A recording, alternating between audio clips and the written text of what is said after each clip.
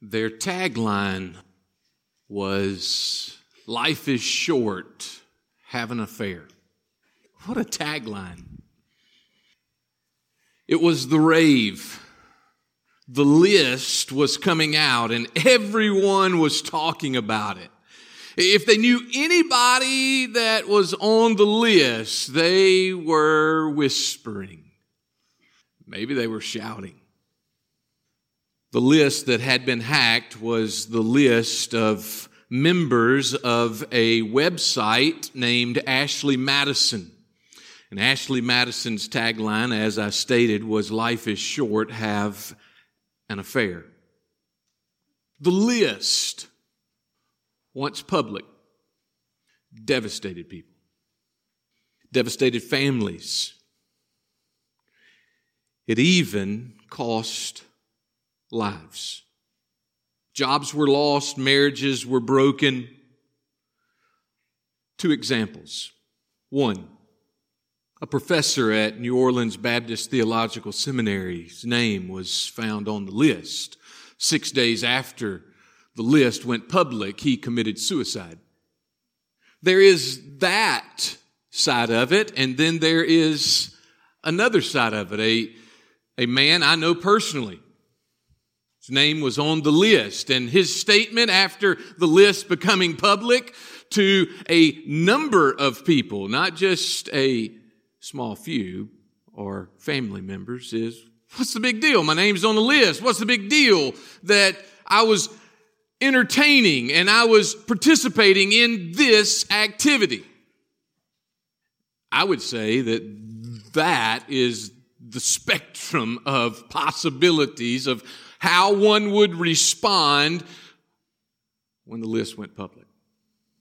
But I would also argue this morning that neither one of those responses, the extreme of committing suicide over a name, an action, or flippantly, nonchalantly just casting off the whole episode. If you have your Bibles, turn to Matthew chapter 5, verses 27 through 30. We are going to see Jesus' response to a subject that our culture is inundated with. Our lives, our families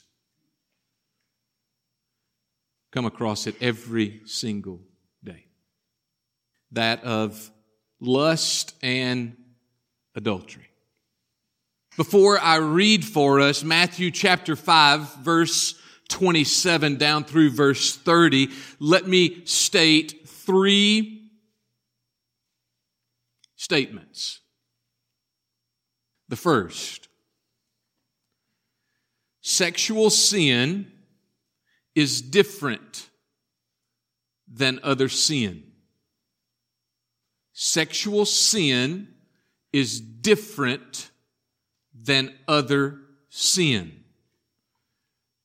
What I mean by that is this. In 1 Corinthians, it states that sexual sin is committed against yourself.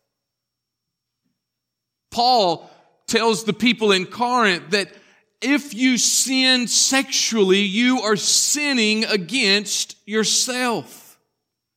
Sexual sin in that way is different than other sin.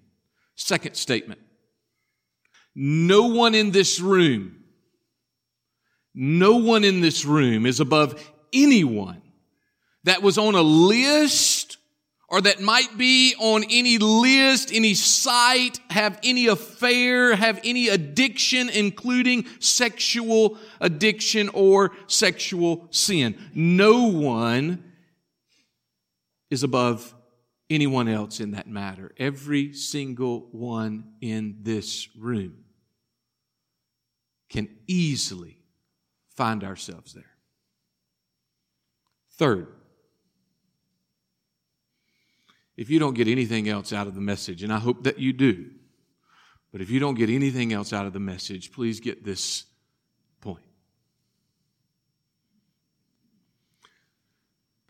please remember, whenever God says no, whenever God says no to something, it is because He knows best what you need and what is best. Period. When He says no, it is for it is for it is for our good. Remember that. Matthew chapter 5, verse 27 down through verse 30. You have heard that it was said, you shall not commit adultery. Pause right there. Exodus chapter 20, verse 14. Deuteronomy chapter 5, verse 18. Those two times, verbatim, those words were spoken. Those words were written. Every single Jew in the whole... maybe there were some fringes that it didn't happen, but every Jew, the majority of the Jews in their culture, they knew the law. If they didn't know anything else, they knew the law. Exodus chapter 20, verse 14, Deuteronomy chapter 5, verse 18, those words are stated. You shall not commit adultery. Verse 28, but I say to you, everyone who looks at a woman with lustful intent has already committed adultery with her in his heart. You could have heard a pin drop on that mountainside when he stated that. If your right eye causes you to sin, tear it out and throw it away. For it's better that you lose one of your members than that your whole body be thrown into hell. And if your right hand causes you to sin, cut it off and throw it away. For it is better that you lose one of your members than that your whole body go into hell. Let's pray. Heavenly Father, strong words in this passage. Father, strong words that you desired to get across to a first century audience that you have saved for us in the 21st century. That you desire the same intention, you desire the same focus, you desire the same understanding today as you did then, Jesus. Thank you for having the very best for us. Thank you for knowing what is best and putting up guardrails so that we might enjoy. We might enjoy your gifts. Father, may the words that are spoken this morning, may they be spoken in love. May they be spoken with passion. Father, may they be spoken in truth. But God, may we all remember that you know what's best, that none of us are above this action, this sin. But Father, that you give victory. May we see that. May we not just see the condemnation. May we not just see the statement, you shall not commit adultery. But Father, would you give us victory over these items, over this sin that we find ourselves inundated with so often. God, would you speak this morning, I pray. In Christ's name, amen. 3 points from this portion of the Sermon on the Mount. The first is this: the law is stated clearly. The law is stated clearly. I told you the two verses that it is stated multiple times in the Old Testament, you shall not commit adultery. Period. Bold typeface. Don't do it, Jews. Don't do it, Gentiles. You shall not commit adultery. Everyone in the audience more than likely had heard that statement. That wasn't earth-shattering. Everyone in the audience might have a person, an individual, man or woman, more likely a woman, but they might have an individual in their mind as Jesus was stating that, and they say, oh yeah, don't be like him, don't be like her, I'm not like him, I'm not like her, and I'm thankful that I'm not like him or her. But as with the pericope, the paragraph, the portion of Scripture right before this, the issue that Jesus is bringing up is not just an outward action of adultery. He is trying and is getting to the root of the sin. It's not that this culture or these individuals had a misunderstanding of the outward act of adultery. Jesus is not trying to say that this act is okay. He is also not saying that the act of adultery is unforgivable. Jesus states the law concerning adultery, and he hits it at its origin. Sin starts in the heart.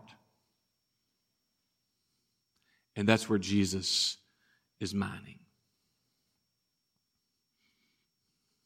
It's Thursday afternoon. We are going down the Flathead River this past Thursday, and our guide, Forrest, kind of looked like Forrest Gump after he had run across the country 2 or 3 times with his hair and his beard. Forrest was in the big raft, and my father and my son thought it would be great for those of us who wanted to, or not, that we would be in small little inflatable dinghy kayaks behind the big raft going down the Flathead River. My father and son and my daughter last year did this exact trip. And I said, well, I've got to go in this small dinghy. I'm a man. The river is running at 33,000 something anothers a second going past a particular spot in the river, which means this, it's moving fast. It's pretty deep, too, compared to last year, I'm told. We get in the creek, and I get in my little kayak dinghy, and I'm start paddling. Figuring it out, everything's fine. We hit the first little ripple, everything's fine. And from a little farther than 60, 80 yards downriver, Forrest says, hey, whatever you do, don't go left. I heard it. I heard it. I shouldn't have been the next in line. That was my first mistake. Second mistake is I went left. Made it through the first dip, and as Nathan states, he fell out in the same rapid after me because he was following his dad. He said he looked up and the wave was here and he was here, and I didn't even see that. I flipped underwater, hit a rock, bruised, breath knocked out of me, come up underneath the boat, can't get to the top, taking in water, hit a rock again. I really thought I was going to die, and my face showed it.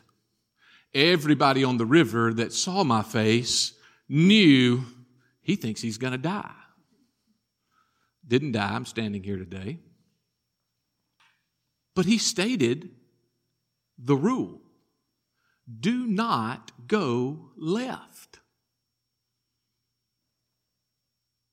I almost paid because I did not adhere to the rule. The Pharisees in this passage, they understood the law. The law was, do not commit adultery. At least they got the part of the law where they were not supposed to outwardly commit the act of adultery. But Jesus does not just deal with outward actions. Jesus deals with the totality of the action. Just to be clear this morning, Jesus knows your heart. You need to understand that you cannot keep a secret from the Savior. You cannot keep a secret from the Creator. Jesus knows your heart. Teenagers, pay close attention to me for the remainder of the time, but especially the next few seconds. Teenager, he knows the hormones that are running through you right now. He created those. He knows them and He placed them in you because they are changing you from a girl to a woman. They are changing you from a boy to a man. He knows the thoughts that you have toward others that you come in contact with. He knows the words that you use toward those others. And in this passage, teenager, he is saying to you and he's saying to all of us, you shall not commit adultery. The thoughts and the lustful intent and the desire in your heart as a teenage boy or as a teenage girl is to be squashed because it's sin. Sir, He knows how you look at the opposite sex. He knows how we as men look at ladies. How you cut your eyes. He knows the thoughts that you and I have toward His creation. His creation. Ladies, He knows your thoughts. He knows your desires and your conversations that you have with yourself. He knows your wishes about security and about love and how you look at another couple, another man instead of your husband. He says, man, I wish that I had him in that situation. Jesus knows everything. And if that is true, and it is, if one is going to overcome a particular sin, they must first stop the root of the issue. Then everything that comes along with that issue or that sin will be dead. This is amazing. If you look at this passage, you take a moment and just meditate on it. Let it marinate in your mind. It is amazing. Remember, Jesus has already given us the answers. Remember in verses 2 through 10, He has said, here are the attitudes of the kingdom that every kingdom citizen must have. Because when you get your attitude right, Brian Tillman, not talking to anybody else. When you get your attitude right, Brian Tillman, then your actions will be right. How I like to say it, and I've stated it a number of times before, I'll keep stating it, is this. When you and I believe, when we have faith in the right direction, and we turn our feet in that particular direction, guess what? Feelings will come. If you have faith in the right thing, and you start moving toward that, feelings will come. Here's what he's stating here. He's saying if those of you on the mountainside as I'm preaching to you, those of you in Riverbend Church this morning, the building Riverbend Church this morning, if you and I would get our attitudes right, guess what? The actions will flow from that. We want the action before the attitude. Do you see the treacherous aspects in the passage? Let's see the interpretation. Second point this morning is this. Not only do we see that the law is clearly stated, but second, we see that the interpretation or the application is just as clear. The application is just as clear as the law itself. If there's a tricky part, maybe this is it. Not getting this part, not understanding the interpretation or not understanding the application of this to our lives is vital. It's vital for us to understand it so that you and I might have victory.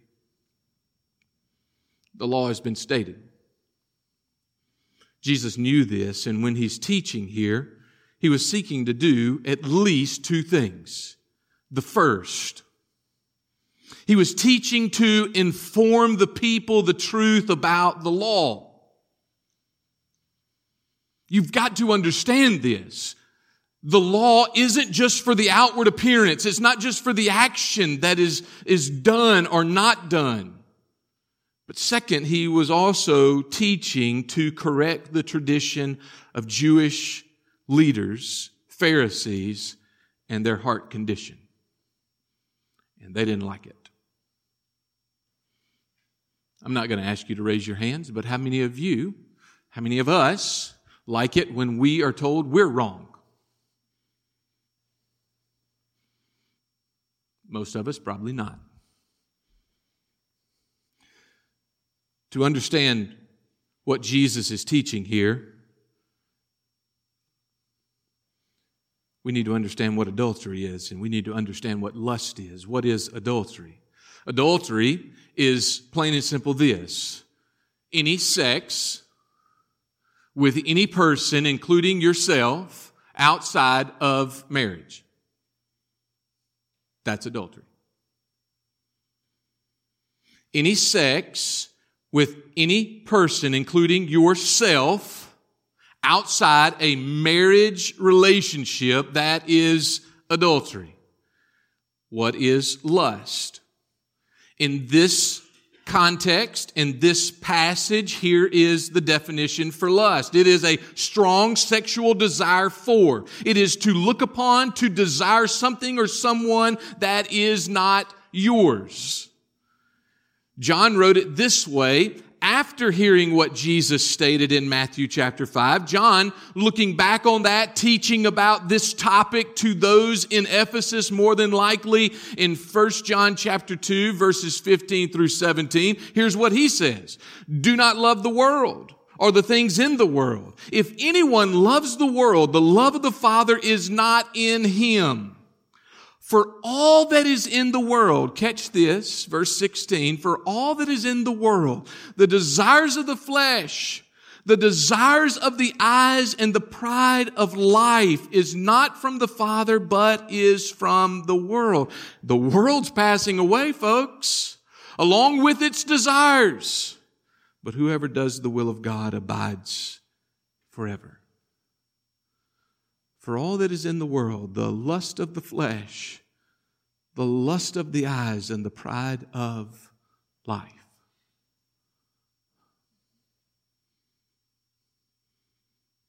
Lust has to do with attitudes and the inner person. Lust has to be dealt with for victory over sin to occur. If you and I find ourselves possibly like those on that hillside, as I stated before, saying, as Jesus was stating, you shall not commit adultery. If you find yourself thinking, well, at least I'm not like him, or at least I'm not like her. Maybe my introduction to the sermon this morning brought up some memories of a couple of years ago as you look through the list of Mississippi, you look through the list of Tennessee, you look through the list of people that you might know of.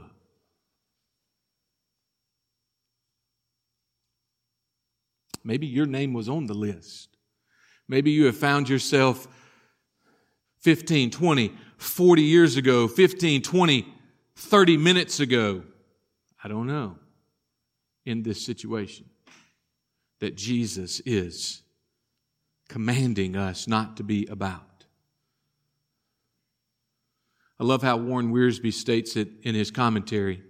The look, dealing with lust, the look that Jesus mentioned was not a casual glance, but a constant stare with the purpose of lusting. It is possible for a man to glance at a beautiful woman and know that she is beautiful, but not lust after her. The man Jesus described, here's the point. The man Jesus described looked at the woman for the purpose of feeding his inner sensual appetites as a substitute for the act. It was not an accident. It was planned. Sir, ma'am, student, maybe that's where you find yourself today. Planning out that next look. Planning out that next time that you see them to think this. Jesus says, if you and I are going to conquer this sin, if we are going to have victory over this sin, then the application of this in our lives is clearly stated, and you must follow that statement.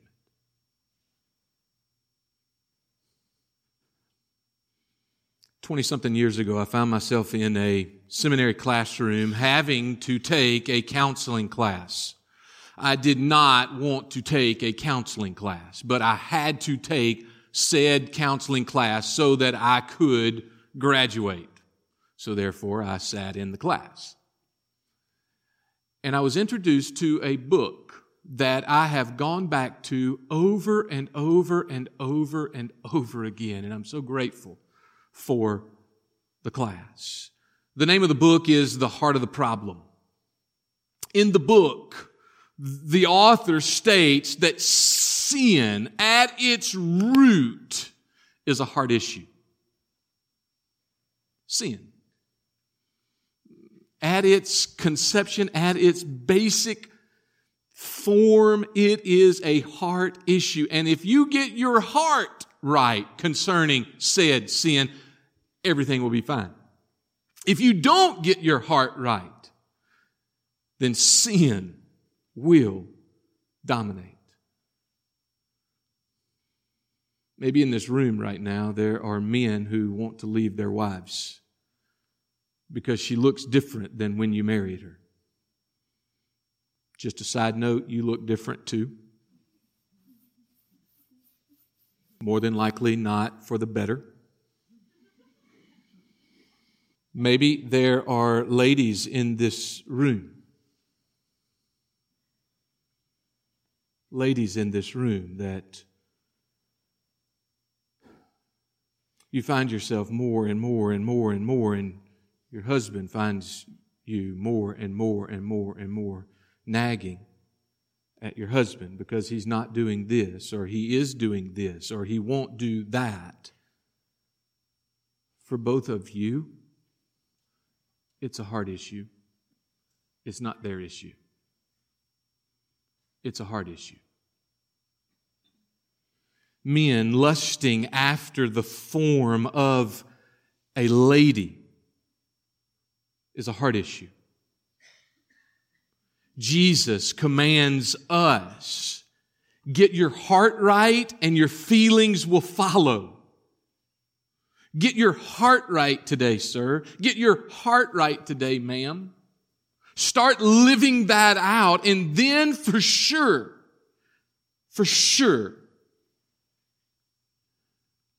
where your heart is, that's where your treasure will be. So my question for us, where is your heart in this matter? Where's your heart in the matter of adultery today? Where is your heart in the matter of lust today?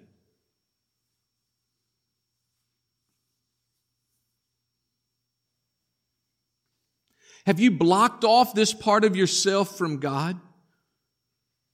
And in doing so, He won't come in and clean you up here?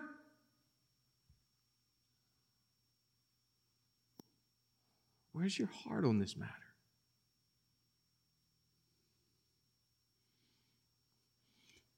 To finish the thought, Jesus makes a third point. A bold analogy is given to remind us of the seriousness of the issue. A bold analogy is given to remind us of the seriousness of the issue. There in verse number 29, and there in verse number 30, He gives a bold analogy. It's a hyperbole. I know it's hyperbole. But it is that strong. It is a hyperbole of the greatest magnitude. And you say, Brian, how do you know that this is a hyperbole? Because if you look back 2 verses, He shows the outward action and He says that's not the issue. The issue is not the outward action. The issue is the heart.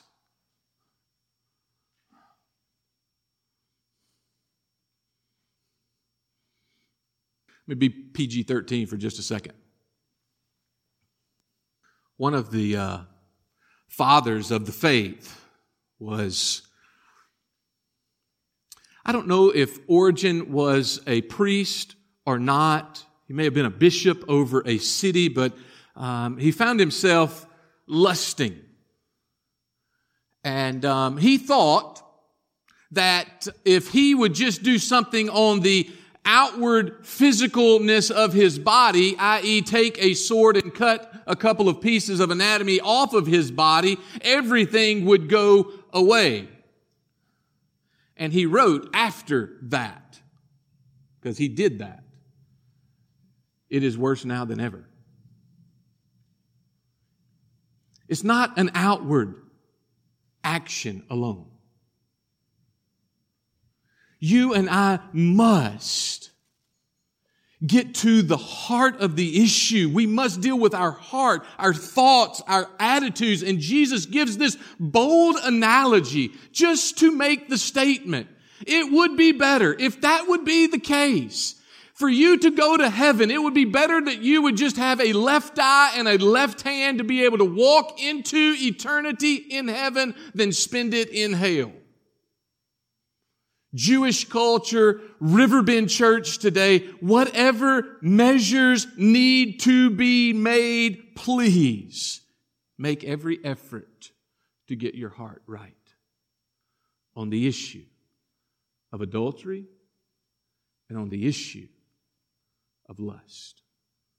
Because you and I will not have victory until you and I find it in Christ. As I close, let me make a couple of statements.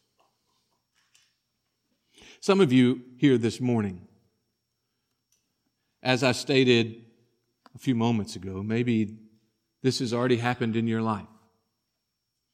Maybe it's already happened. Maybe it was 10, 15, 20 years ago. Maybe it was 2 nights ago. I don't know, but this has already happened. The act of adultery, sin of adultery, and the sin of lust is not unforgivable.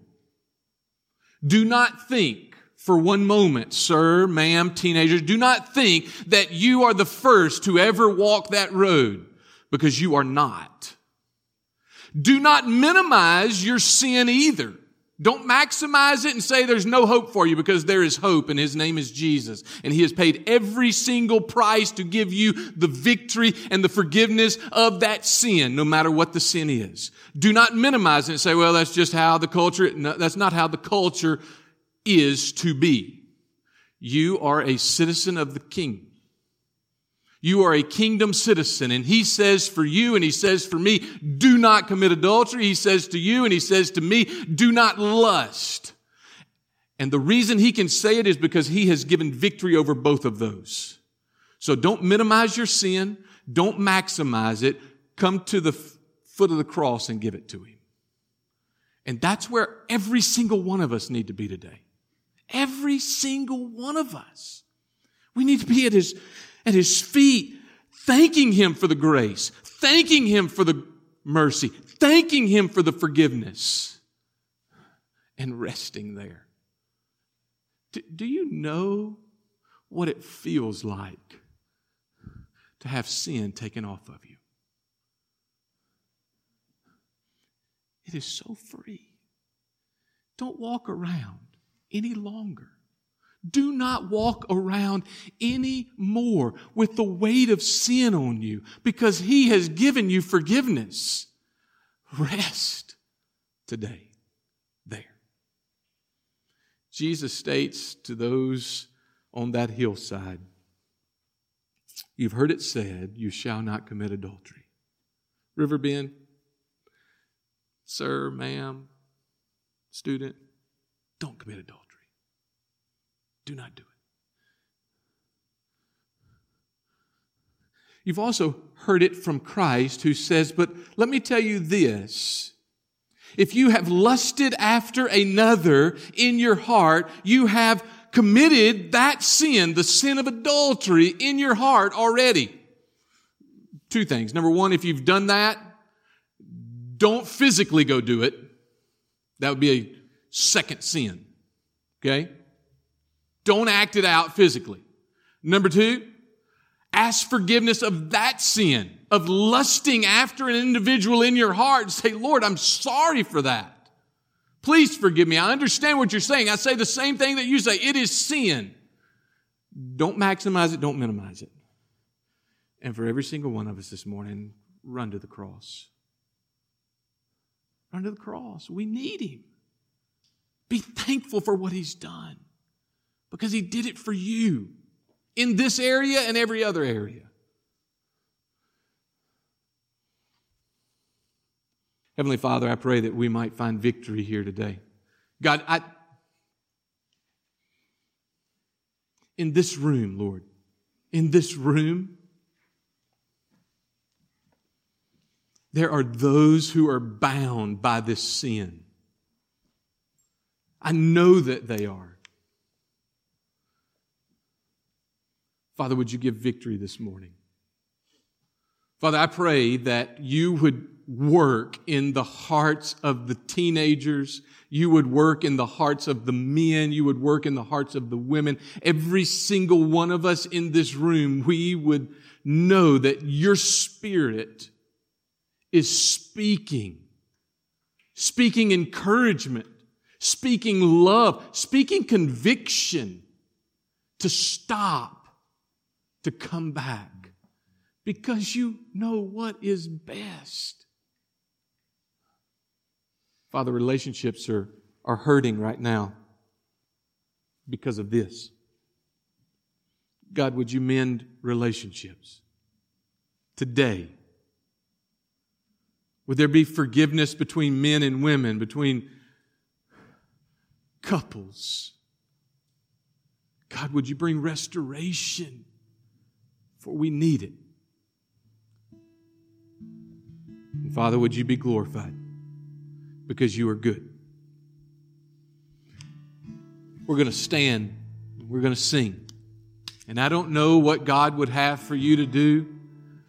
Whatever He asks, right now, church, whatever He asks, obey. You stand and join us as we sing our time of response this morning.